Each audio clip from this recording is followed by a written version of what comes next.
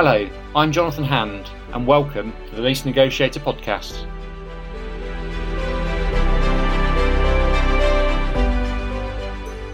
Bringing you commercial property insights with the latest news, information, hints and tips, and sharing some of my experiences over the past 30 years.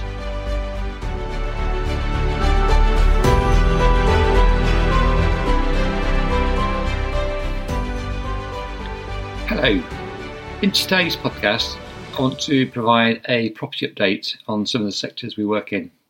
I think the first thing to say is that it remains a very challenging time for some businesses, whilst others continue to flourish and find new opportunities.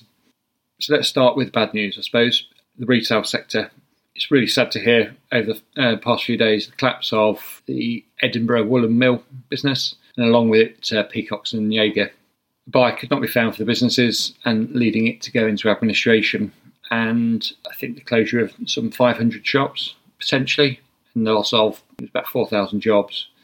I suspect others will follow as consumer buying habits continue to be restricted and for a push more online. So whilst the retail sector struggles, the demand for warehousing and the storage of the goods continues to increase, leading to a pressure on supply. And this obviously means that rents and prices at the moment remain stable and in some areas are increasing. This is somewhat perplexing to a lot of business owners who think because of the economic situation that supply should be high and therefore they should be able to get significant deals on industrial type properties. This is not the case. However, within any sector, there are properties which are no longer fit for purpose, either in terms of location or specification. And what we're finding is there are better deals to be done on these type of properties with longer rent-free periods, quite significant reductions in rent. It's very much where the demand is and isn't that leads to those kind of deals. I continue to have lots of conversations with business owners in the office sector.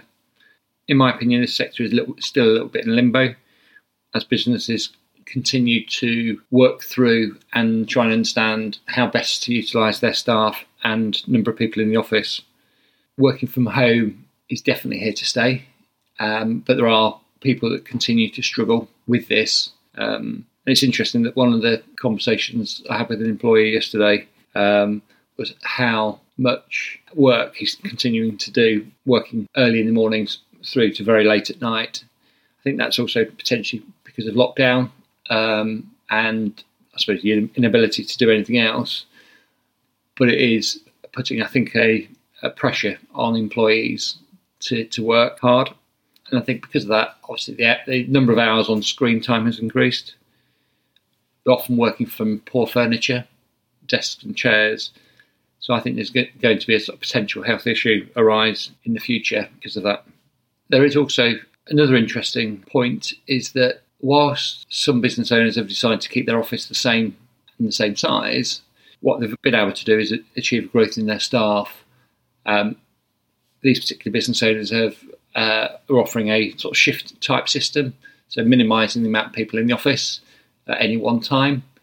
But what this has enabled is actually their team to grow through home working.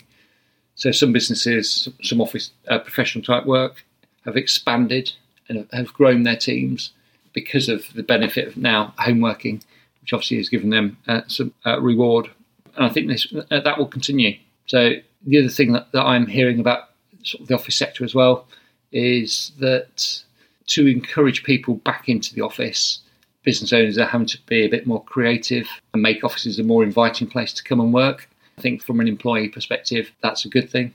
But again, I think it's still very, very early days, but those things are starting to happen.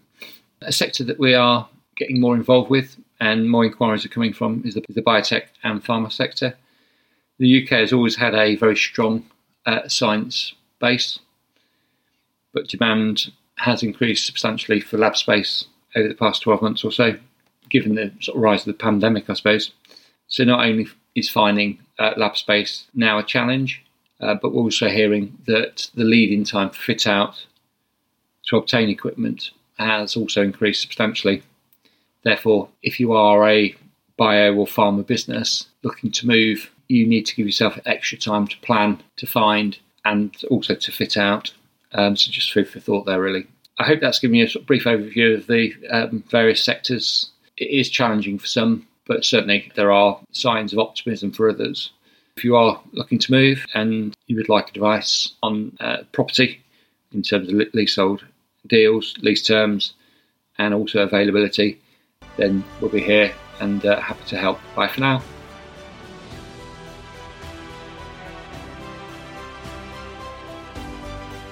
Thank you for listening to today's podcast.